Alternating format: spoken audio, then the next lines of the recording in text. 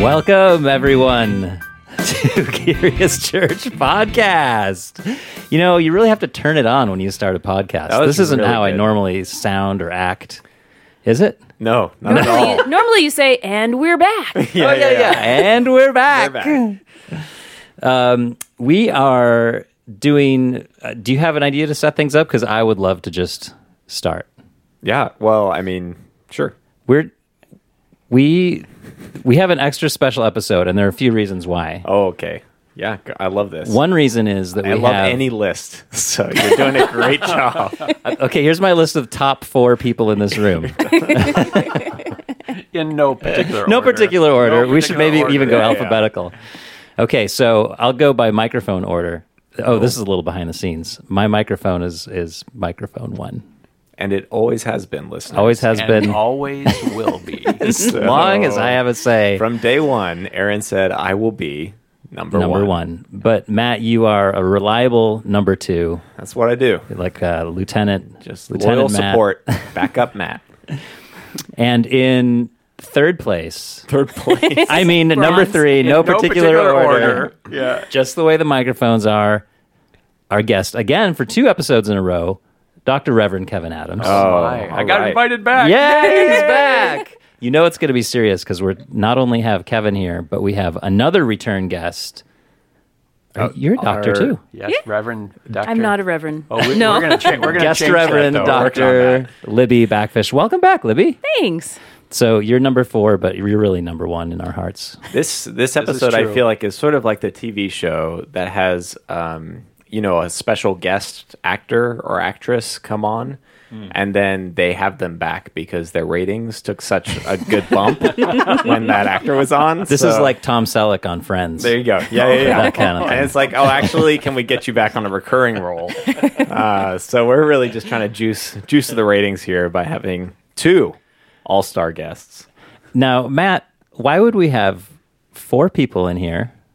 And well, I guess we used to when Sam was hosting. Our guest, we would have 4. Oh, Yeah. true. And Yeah. then we finally pared down to the number we So wanted. we cut the fat. Got rid of him, didn't we? That's right. Why here on we earth are. would we have Libby and Kevin? Like, why does one room need so much brain power? Well, that's a really good question, Aaron. And in part because we want to have well, let me back up. We think all of our conversations are meaningful and life-changing and Oh, significant. right. Oh, this is good. But Yeah. today we want to have a significant conversation about something we really haven't delved into, and we thought, you know what's better than 2 brains? Not just 3, but 4. 2 squared brains. Especially if my brain is one of them, you're going to need some more. Yeah. You need some more brains. Yeah. So what are we talking about? Yeah, so we're going to be talking about communion or Eucharist or Lord's Supper. You might have heard it talked about in any of those ways, depending on your tradition, or you might have never heard about it. So we'll talk a little bit about that too. Right. But particularly, we're going to focus in on children and children's interaction with Lord's Supper and what that looks like. And there's kind of different people think differently about this. Some people think children maybe shouldn't participate. We're going to have a conversation about maybe some of the reasons we think they should. At least that's kind of a spoiler version, I think. Yeah. We'll see actually The where end. I would encourage you, new listeners or longtime listeners, if this is a new idea to you, to hang in there.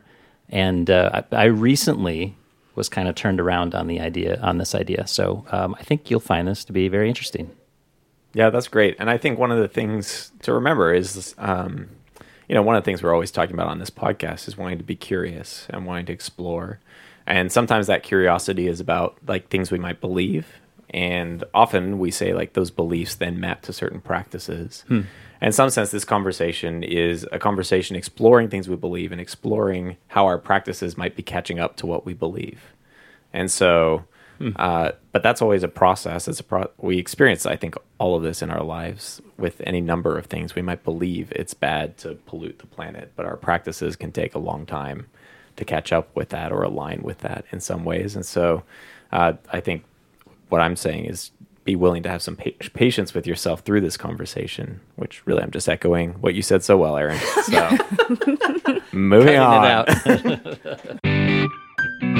How should we start? You have some questions, I think, that are good. Maybe we should frame communion as a whole Yeah, so as an idea first. So that's what I thought. We talk about, like, we have kind of some common buckets that we've talked about. And so we probably talked about communion tangentially in some of our worship conversations that we've had, because that's kind of inevitable at some point.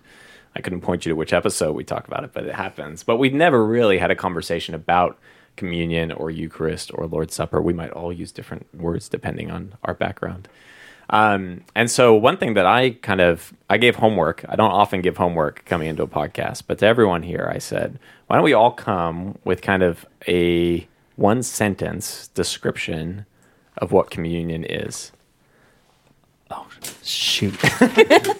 I'll go last. Okay. We'll go around the circle. We're going to start with Libby, because Libby has this and other notes. And then we'll go to me. Then we'll go to the Reverend Dr. Kevin I Adams. shamelessly have this written down. So this is what I would say communion means in general. Okay. I'd say communion is a means of grace and a physical sign of the new covenant that Jesus gives his people to remember and proclaim his death and to be united with Jesus and with the body of Christ. A+. Okay, we made a huge A+. mistake having Libby go first. So let's She cut should have this been out. cleanup I'm going to go here. first. Okay. No. Yeah, that's great. That's wonderful. So what, like, pick out the few, like, what are the three kind of main, like, I heard, like, covenant, I heard grace, I heard unity with Jesus. I was trying to get all those things in there. You really, did you have death and resurrection in there? I had death, not resurrection. Okay, not Whoops. resurrection. No, that's okay. I mean, no, mine's, okay, that's great. So here's mine. A formative practice that helps us experience grace and mysteriously unites us with Jesus, and through that with one another. Okay. You know, I can't do better than Libby's. Yours was good too, Matt. But I'm saying I can't do better than Libby's. So I'll just try to say something very simple. Like, communion is a means of grace that is also a participation in the dying and rising and becoming new in Christ. It's a union with Christ. That's what I'll say. Yeah, That's good. that's great. I've always enjoyed thinking of it as the family meal of the church.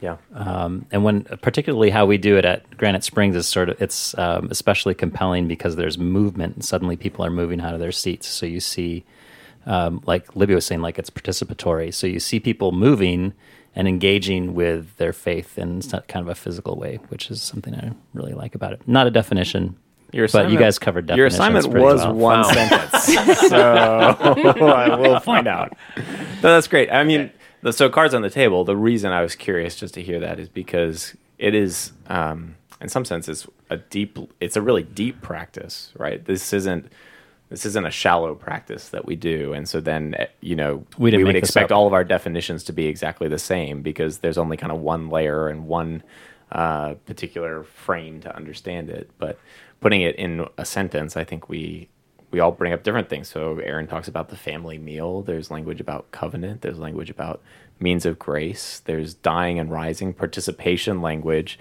which is just to say, like, in some sense, we're biting off more than we can chew whenever we start talking about God, in period. But even when we start talking about sort of the ways that we engage him through these sorts of practices, which, I mean, is kind of wonderful. That's part of our journey, I think, is deepening into faith.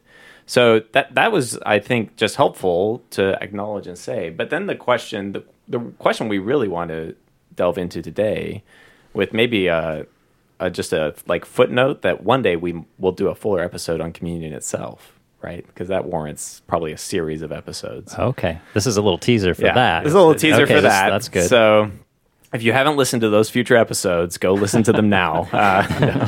One day they'll exist. But what we want to talk about today is who comes to the table, right? And particularly, we're going to be talking about children. But let's just start with this question: who is welcome at the table? Because different people might have experienced this in different ways. It's possible that you're listening and you've gone to a church where communion was sort of a meal or something that was sort of after a service that only members of the church were invited to. I've heard about it being done that way. So only people who were members of the church. It might be you've been in a church where it was just anyone could come. It might be that you were sort of told there was a certain way that it was framing. So to kind of open this question to get us started, I throw to the three of you, like, who is welcome at the table? Who is this meal for? Well, it's interesting, Matt, how different traditions practice this in different ways, the sacrament. So, for instance, I just heard a story today, someone was at a Catholic cathedral and went in line, and when he got up to the priest who was distributing the elements, he said, "I'm not Catholic," and the priest took the bread away from him. And that's emblematic of the Catholic tradition, which says only Roman Catholics can participate in Roman Catholic communion. I have a friend who's an Orthodox priest, and the same is true in Orthodox setting. Only Orthodox Christians can participate in communion. They do, in their very hospitable way, have a kind of hospitality bread that non-Orthodox people can share while they're there present for communion. But I think I want to say in the best of Protestant tradition, I don't know, we could talk about what that means, but it's anyone who's been baptized is welcome to participate in communion. Sometimes folks put a profession of faith in there. I would go back to what some 20-something folks said in the 1500s. One of my favorite things about communion is said in the Heidelberg Catechism, where it said, "Communion is for all of those who recognize their sin and feel sorry for it, who want to understand that Jesus has covered their sin and made them new, and then who desire to live in a way that reflects this new grace." If you fall into one of those, if those three things are true about you, you should come forward for communion. And that's really been the framing, kind of the main framing we've had at Granite Springs through the years, that those wise 20-somethings going back 500 years. Yeah. So recognizing your sin, understanding you have some regrets in your life, things you're feeling bad about, recognizing that Jesus is the one who makes those things clean, that wipes the slate clean for you forever, brings you into covenant, we might say in other language, and then having a desire to live a new life, a redeemed life, a graceful life. Yeah. And it's not we're not talking about this as a one-time practice, right? Because I could hear someone thinking that, so it's like something I do when I get converted. This is an ongoing practice, right? Because we're sort of always recognizing these things, and confessing them again and again. Right? Recognizing our soul always needs food. We need soul food. We need to be nourished by our faith. So one way to think about it is communion is a living out of our baptism. If our baptism is a one-time entrance into the covenant family of faith, and communion is the other side of baptism, if you will. It's the more daily or more weekly dying and rising representative. Right. That's great. Libby, you have thoughts? Well, I guess that's my seamless transition. That was nice. Well done, Matt. I would just raise the question, since, Kevin, you mentioned covenant, and it's tied to baptism. Eucharist is tied to baptism, kind of living that out. And since we, as our church in the Reformed faith, baptize infants, or at least that's our preferred method, I wonder if we could maybe extend that invitation to the table to children who aren't old enough to articulate a confession of faith or need for Christ and so forth, but who are members of the covenant family. Aaron, I like how you put it, that this is a meal for the covenant family, and that's the same kind of language we see throughout Scripture, even in the Old Testament, where God is calling all people to these covenant meals, even the babies. Mm-hmm. And so I wonder if maybe it would be. I don't want to push up against Heidelberg folks, but maybe I they think could they be would included. really get the spirit of this, Libby. I think they would love those. It'd be fun to have those two here, and we could ask them. Then it would be six. I think that would make six of us. It's interesting. The tradition we're part of, the Christian Reformed Church, thought about this long and hard, and about 10 years ago had one of our favorite things is study committees. So we don't just jump into action, we study things for a while, and rightly so. We had a whole study committee on should children participate in communion, and they came back with a very solid, very winning, of course they should. But this was a relatively new thought to some. Mm-hmm. Yeah. Has anyone ever been to a big family gathering, like a big Thanksgiving or something, and you have the adult table? Yes. And the kids table? Oh. Tell us about those memories. Let us delve into your past, Well, Mr. Aaron. it's a big deal when you get to not have to be at the kids' table anymore. Like, you're old enough to be with the grown-ups. And that's that's the tradition that I had with my participating in communion was I had to kind of go through a process and do a public profession of faith before I was allowed to participate in communion. And it's that kind of gatekeeping that I think is important to sort of, I think well-intentioned by, whoever created it. The more I think about it, the more I think, how about we have like one big table where there are adults and kids, like all sitting together. So That's a picture of the covenant. yeah. Well, go ahead, Libby. I was just going to say, each professing their faith in whatever way they can muster at the age of Right. 1 or 2 or 3. I mean, a baby can, I would argue, profess faith just in their natural ability to trust. And in the mystery of God's salvation, I would hope and pray that they are in some way trusting salvifically in the covenant God. When they're 2 and 3, they can articulate that a teeny bit better. Yeah. 5 and 6, even more. But I wonder if we have a set number of questions and criteria, how arbitrary that becomes, especially when we add into the mix, what about people with mental disabilities? Yeah, I'd much rather err on the side of a more open table. Mm-hmm.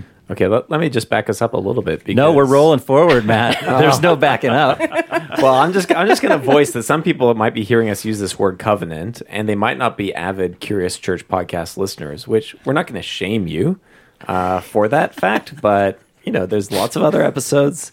No, I'm just kidding. 40. But they might hear this word covenant and think, I'm not clear on what that means. It sounds like a lot of this conversation is grounded in this idea of covenant. So what do we mean when we say covenant or covenant people of God? Maybe I'll throw this to Libby. What do we mean when we're saying that? For someone who has never heard this word before, how would you describe or explain covenant to them? Yeah, so covenant is a binding relationship made between God and his people, sheerly out of grace, where he promises to be with them and protect them and save them and for them to be a family. And so in Old Testament language of salvation, if you were a member of the covenant, if you were a member of Israel and were faithful to the Old Testament God, then you participated in these feasts, in these family, household, religious meals, like Passover, for example. And if we see the Lord's Supper as maybe a fulfillment of some of those festive family household meals, I think that puts us in good ground to include everybody who was a member of that covenant community. We would call it the church now, or the body of Christ, but back then it was more they would talk about Israel or the covenant community. So in some sense, we're using, so covenant both is there's a sort of a vertical, sometimes people like there's a relationship between God, but then it also has horizontal impact, right? It sort of brings us together as we sort of share in covenant together. And you're saying that this is sort of embodied beautifully in these shared meals. I can imagine someone asking, but like, it's not a meal that we're sharing in communion. We come and we get a small piece of bread and we dip that in a cup. So we just get a little bit of juice, not nearly enough to slake my thirst. So how is this still sort of a covenant or a community meal? How do we think kind of about that? Well, originally it was a meal, right? Historically it was a meal, and now it's just a small sampling reminder of that meal. This is a good idea for future worship services, though, to just really whole like meal. every Sunday, Hence just the church potluck. an every week potluck. Yeah, that's helpful. I think that there's history, right, to it being a meal, which is why we talk about it as a meal. But in some sense, it's the thing it's pointing to. So, like sacraments are in some sense, they're means of grace. So they're ways that we receive grace. They're also signs. So they point to something that is bigger than them, right? That's kind of just a key kind of element. Like baptism, there's water, but it's not literally that water is cleaning you. It's pointing to something much more significant. And so I think, one of the reasons it's okay to not have sort of a full chicken leg or something like that as part of your sacramental meal is because actually what's important is not how much you eat or consume. That's never been, in fact, even in the historical picture, of primary importance. It's what it's pointing towards, which is in itself plentiful on its own. Right. Yeah. I wonder, so Kevin, you kind of said, processing this a little bit more, so we had the Heidelberg Catechism that talked about recognizing. Then we've talked about, well, there's covenant that helps us understand maybe who comes to the table. So there's these kind of ideas of like, if you're part of the family, welcome. But then there's this also kind of layer of we should be recognizing in some way. Like, I think, so you've expressed the writers of the Catechism who use this recognition language would get the spirit of what we're doing. But I can imagine a lot of people just thinking, but, okay, I understand. Maybe I even hear like the family meal image. But like, if my kid doesn't get what's going on, should they really be doing this thing? Like, and like if they're not, they don't have an awareness of what it means. Like, do they need to understand what it means in order to participate? And if not, why not? Yeah, I think the truth is none of us really understand what we're doing most of the time for most of life, right? So if we start with that, if we say a child who's 2 or 3 may not understand communion, well, I would argue neither does an 85-year-old who's been in church 84 years. It's beyond us. It's bigger than us. And your point about communion and baptism as signs and seals that point to things beyond us, I think that's true for kids as well. It's kind of an accident of history. Maybe Libby can chime in. The separation, when I suggested that the Heidelberg Catechism had this 3-part framework, I wasn't suggesting that automatically includes kids. I think it doesn't automatically exclude children. I think it can include them. The Orthodox folks, when you get baptized, you get anointed with oil, and you get someone dips their finger in the communion wine and puts it on your tongue. So you've been baptized, you've had communion, and you've been anointed all at once. That makes sense to me. And it was sort of an accident of history, especially Roman Catholic history, where the priest, the local person could baptize, but you needed a bishop to do confirmation. And so they couldn't be, in some of these rural places, they couldn't be sure the bishop would get there in time. So they separated baptism and confirmation, so the confirmation could happen when the bishop was there. And confirmation being, in this case, sort of this sort of moment of discerning. I understand now. I know the ritual. So that it's a bit of an accident of history that we've been participating in for a long time. There's also the text in 1 Corinthians 11 that was taken seriously, that if you don't discern the body of Christ, you're eating and drinking judgment to yourself. But I don't think that has to do with a child participating with communion, and the CRC has had that conversation for the last 10 years. It's not that. It's been mistaken as that. That really was about discerning, hey, the poor folks are our sisters and brothers, and we want to include them. Folks were having a big meal with nice wine and drinking it all before the slaves could get off from work late at night, or the servants. So, yeah, that's a misunderstanding of a text that I think also kind of fed that separation rather than lobbying. I would really lobby for Libby's talking about this inclusion, this connectedness, and full participation. Yeah. I think it's helpful for you, to name sort of this 1 Corinthians 11 passage. When we started having this conversation, that was kind of, I didn't know where that was in the Bible, but I knew somewhere it was like, I better do this the right way or else things are not good for me. You better get it right. Yeah, but get it right. And so I had that in the back of my mind, and I'm thinking, well, how should I think about that passage? I hear Libby opening her Bible even now, so we might get should go for it. It's a really opportunity. big Bible. It's impressive. That's right. So it has extra books in it that the rest of us don't have. Right. That No, just Her Bible. Bible is mostly Old Testament. I'm just saying. yeah. Newsflash, everyone's is. Oh wow. But one of the things I think is like there's a couple of things to say here. Is we're not trying to create a new tradition. We in fact think that this whole conversation is trying to live into a deeper tradition, and that Scripture really matters to us. So we want to take that sensitively and hear it for what it's saying. So passages that talk or maybe seem to suggest some sort of, is there a cognitive layer here, or is there sort of a recognition, or what does it mean to eat and drink in an unworthy manner? We want to pay attention to that, right, and give that its due. So Libby, maybe you could talk to us a little bit about what's happening in this chapter in 1 Corinthians. Could you read that passage to us Sure. too, so that listeners kind of know what's happening? Yeah, and I want listeners to be aware, too, that this was written to a specific community in Corinth who had their own problems, and Paul's calling out those problems. And right before and right after the passage I'm about to read, Paul is explaining what they're doing wrong in communion. He's saying, as Kevin was saying, I'm going to start in verse 21 of chapter 11, "For in eating, each one goes ahead with his own meal. One goes hungry, another gets drunk. What?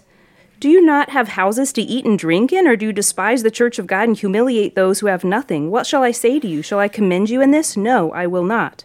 For I have received from the Lord what I also delivered to you, that the Lord Jesus, on the night that he was betrayed, took bread, and when he had given thanks, he broke it and said, 'This is my body, which is for you. Do this in remembrance of me.'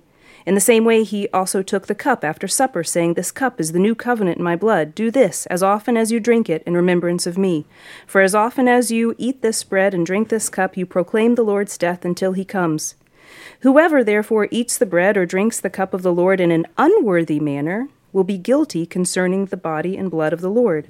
Let a person examine himself, then, and so eat of the bread and drink of the cup.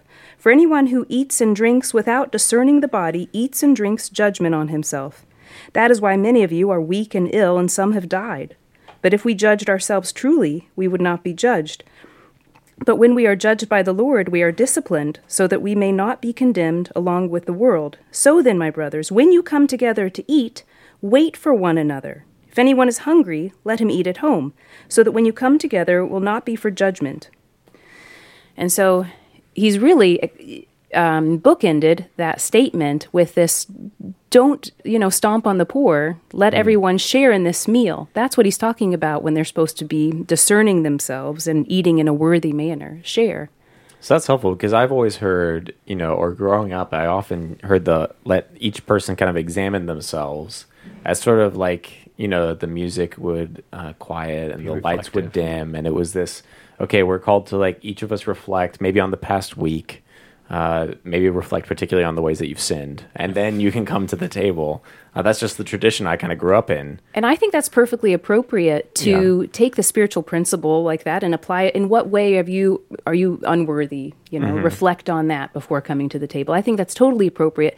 But just because some people in Corinth and some people today misuse this celebration doesn't mean that we need to exclude people who are incapable of reflecting at that level. So I'm thinking specifically of Old Testament sacrifices, which were also not supposed to be misused. So I'm thinking Isaiah chapter 1, verse 14 through 18, where Isaiah calls them out for trampling his temple and his courtyard and giving these sacrifices without a genuine heart with hypocrisy. But that doesn't mean that they should have just not done the sacrifices at all, or that children shouldn't have been included in those meals. So I think in the same kind of parallel way, just because some people were abusing the Lord's Supper doesn't mean that children would be excluded. Does that sound right? Did I go on a tangent there? No. That's well said. right. No, it's very well said, and I think it's helpful. And I think, like you're saying, that it's not that we ought not to be reflective, but that doesn't mean that becomes an exclusive sort of checkbox for people. I mean, you talked about people with disabilities at the beginning, right? This passage we would certainly not want to say like Jesus does not apply to them or reach out to them, or that's just so far from the gospel and its story, or that this passage therefore excludes them from the table if they're unable to examine themselves, whatever that actually means or looks like. Well, I wonder if it looks a little bit like this, because I think the temptation is to think self-examination. Okay, no. Okay, I'm good enough to do this. Yeah, right. Let's see. What was my week like? Yep. Okay, I did it. I passed. Yeah. I got at least a 70 this week. That's actually the opposite of what we need to be doing, right? Where maybe right. So maybe the self-reflection is, oh man, I blew it, and like every day, every hour of every day, I'm blowing it. So the self-reflection can be, I am unworthy for this. I need this more than ever. Maybe that's part of what self-examination is. You've maybe heard me say before, my great-grandmother grew up in this same tradition, and there was communion 4 times a year, and the week before there would be a Sunday for examination. So in the evening service, you would have a service of examination to see then if you were ready for communion the next week. And as I understand it, I never met my great-grandmother. She never took communion because she never felt worthy. Oh, And the pastor part of me, the great grandson of me says, "Oh, grandma," and the pastor part of me says, "Oh, grandma, like you never were worthy, and you never will be worthy, and neither is your great great grandson or anybody he knows or any of us. None of us are worthy. That's not what it's about. It's about receiving grace and receiving food for our soul." So well intended. I think she was part of that tradition that took it so seriously that they maybe misunderstood it. Mm-hmm. Yeah. Yeah, the fact that we aren't worthy is the very reason why we need it, which is another reason why I think we need to open it to the children. If this is something we desperately need, this is something the children desperately need, and far be it from us to hinder them. And maybe we misunderstand what it means to discern the body of Christ. We think sometimes it means understanding an outline of Romans or having prayed a Jesus prayer, a simple prayer of accepting Jesus as your Savior. But what if instead what Paul meant, based on that context, was to see the body of Christ as the body of Christ, like the people in the room. So then if a 3-year-old or a 5-year-old or an 8-year-old watches people come up in walkers and people of different backgrounds and socioeconomic classes, maybe what they are doing right then is beholding and discerning the body of Christ in all its beauty, and for them to participate really deepens their understanding. So the act of participating actually helps them understand grace. Mm-hmm. I know one of our deacons who helped serve communion said to me, "I cry every time we do this," because of the people, as people come forward, all of us with our hands out receiving the elements. And what a beautiful thing for a child to learn to discern the body of Christ in that way. Yeah. Like Matt said, your definition earlier, it's formative. Yeah. So don't we want it to be formative for our kids too? So I had a little page of questions that I shared with everyone, and I think on one section I had some quote-unquote challenging questions, because Christians have been grappling with some of these things, and a lot of it comes down to how do you think about sort of prerequisites, so to speak, which is really a horrible word, and some of us might have like trauma from college or something like that, think about prerequisites. But how do we think about what takes place before we come to the table? And we've talked a little bit maybe about examining and what that might mean and discerning the body of Christ. But one of the things we framed this whole conversation in is covenant, and that this is a covenant family meal. And so why wouldn't anyone who's part of the covenant get to participate? But there's a piece of this that we have alluded to, I think, earlier in the conversation, and that baptism, I think, and that this meal is even a way to remember our baptism, a sort of dying and rising. That was even baked into Kevin's definition, I think, or his one-sentence description. So if baptism is a way into the covenant, how do we think about communion and baptism working together? Do you to put it maybe provocatively, does my child have to be baptized to participate in the Lord's Supper? Well, let me begin by saying one of my favorite things about our church is we have so many people from so many different Christian backgrounds, and from people from the background of, I have no Christian background. So I love that we are the kind of community where it's not monolithic in terms of how people have experienced faith in the past or experience faith now or experience faith in the future. But we come together with what C.S. Lewis called mere Christianity, kind of think the deep, basic, main things of the faith. So I just love that. So there are some streams of the Christian tradition where people are baptized as young adults or maybe late elementary school or as adults. Our tradition and the main of the Christian church for most of Christian history has been to covenant baptism. So I would simply say, let's say you've come into church and it's your 10th time and you find yourself saying, "I believe this. I want to receive this soul food." And then you take communion and then you think, "Oh no, I should have been baptized first." It's not an "oh no," it's an "oh yes, now I should be baptized." Like it's this opportunity to say, of course I want to be baptized. I've just experienced communion as a means of grace. Don't I want to experience baptism as a means of grace? So normally, if there's an order, baptism is kind of the beginning of your faith journey, or the kind of acknowledging that Jesus is the one who saves you and redeems you in the whole cosmos. But if you get that out of order, that's okay. Welcome to the human race. Does that right? That's how I would think about it. Yeah, that's helpful. Libby, you have anything to add to that? Nope. Aaron, you have anything to add to that? Well, just a few corrections.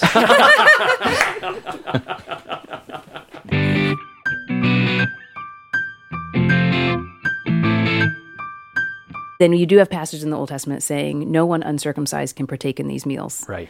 But I think what was happening is that that's the typical way things happen. You can't just let anybody in who hasn't committed to this covenant or whose family hasn't committed to this covenant just party with the meals, Whereas that's not necessarily what's happening with the baptism, Lord's Supper order.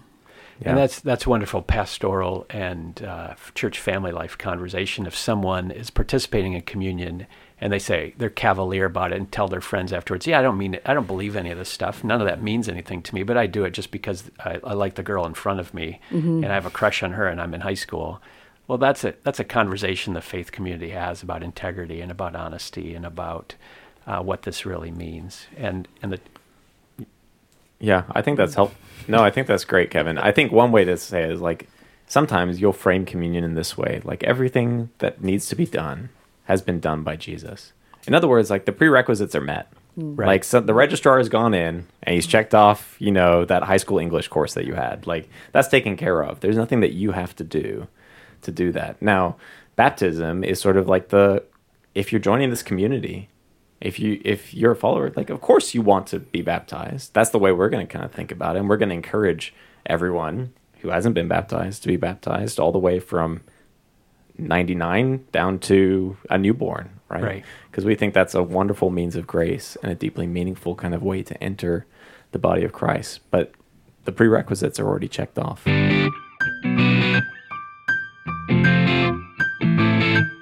On this, I'd love to hear we have 3 parents in the room and 1 non-parent, which is me, to be clear. Do you have a dog yet? Yeah, I don't know. Get a dog, Matt. Get a dog today. No, I won't do it. That's a whole nother beef. Animals at communion will be a separate conversation. That is a separate conversation.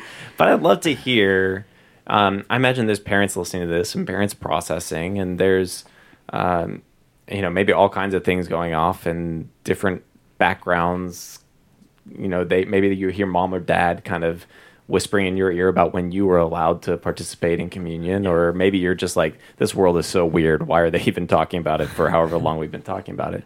But I'd love to hear from you guys as parents, like if it's a formative practice. We talked about something that's sort of how do you think of this about as parents? Like as you think about your children participating in Eucharist, what does that kind of stir up for you, just as a parent, like from a parent's perspective? Do you want to go first, Aaron? Okay.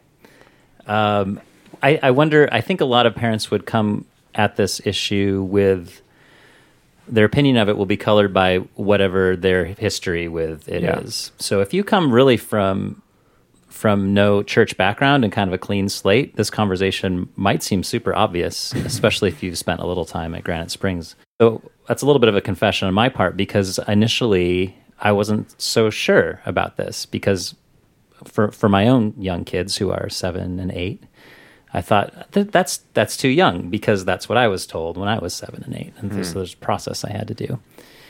So then, as these conversations, and this podcast is kind of really a version of an ongoing conversation that's been happening for several months now, or maybe longer. It just became so obvious to me, based on what we've already talked about, that we're all welcome, and none of us are sort of more or less deserving or more or less welcome based on age at all. Yeah. So that got me really excited about it. I also think we talk about this probably every week, but the idea, especially last episode with our talk about Ordo and slow worship and formative practices, I mean, these are the kinds of things I want my kids to grow up having done. So, yeah. So to me, it was like, I'm excited about it. Yeah.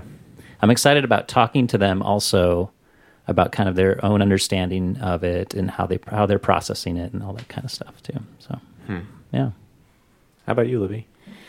Yeah, I guess I would add that any parents out there who now feel added pressure of, now I have a choice to make, I want to alleviate that pressure a little bit, because part of this covenant community is that it's their household and it's ultimately their choice as parents.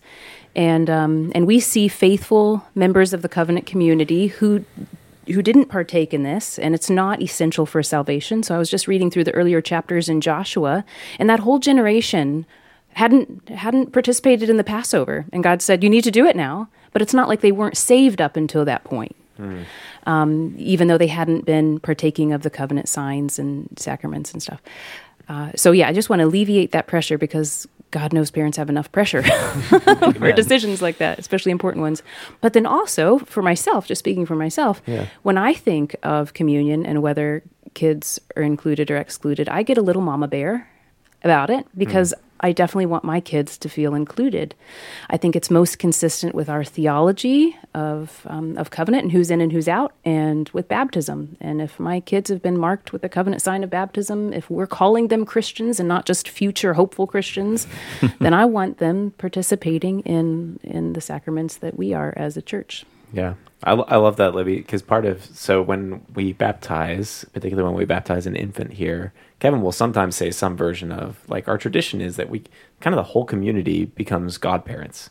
Right. So there's some traditions where you sort of have one, like you have a couple maybe come up with you and they are the godparents. But our tradition is kind of the whole church community becomes godparents to these kids. And so it just struck me, it's like, I don't have children, but what would it look like for Rachel and I to be like Mama Bear and Papa Bear in terms of like militantly about these children feeling included, right? And that's kind of the invitation, I think, to the whole community, not just those who are going to have to process this with their particular children. But what does it look like for us to be sort of so radically about making sure these people are included in the body of Christ and not sort of shuttled off to classrooms and never welcomed back, right? Kevin, you're also a parent, albeit your children, older children. Your children are grown.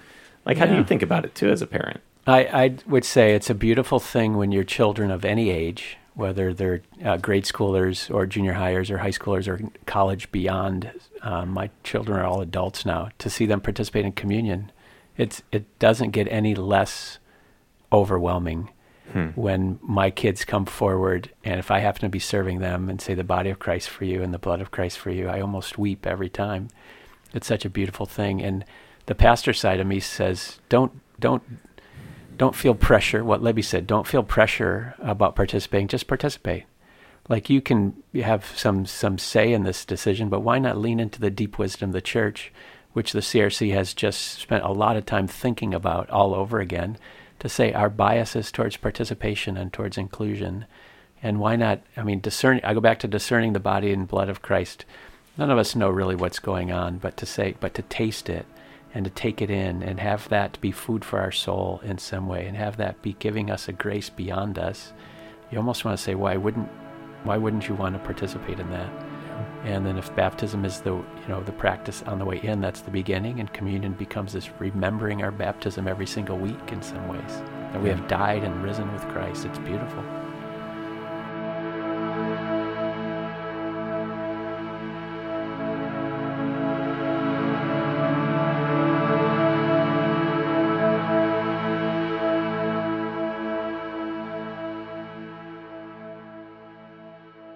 Well, normally here on Curious Church podcast, we like to ask questions and open more doorways to conversation. But you know what I think we did today? We slammed the door shut. We figured it out. The final answer. We have answers and solutions. Aaron's obviously been listening to a conversation where we framed the whole thing with, we'll never quite grasp it all. But I look forward to conversations with people about this if they have questions, and with my own kids, as I kind of mentioned earlier. So I'm grateful for this. I think this is going to be a cool step for us as a church, and as us as part of the larger body as well. That's so well said. Like, I think the invitation at the end is to continue to be curious, which we're always about, but then also like to really view this as an invitation to joy. Like, when I heard Aaron, you and Libby, and even Kevin talk about this, there's sort of a deep joy that sort of even in the anticipation of what this would look like can bring, and the joy of conversations you get to have with your children, maybe with other people. Curiosity, I think, breeds joy when it's done in its best way, and so that's what we hope this conversation's helped do too. Well, listeners, you did it. You listened to another episode I don't know how you did Made it, it but to the end. you made it to the end. So let's say goodbye. Let's do it. Okay. Until next time, friends, I'm Aaron. I'm Libby. I'm Kevin. And I'm Matt. Thanks for being curious with us.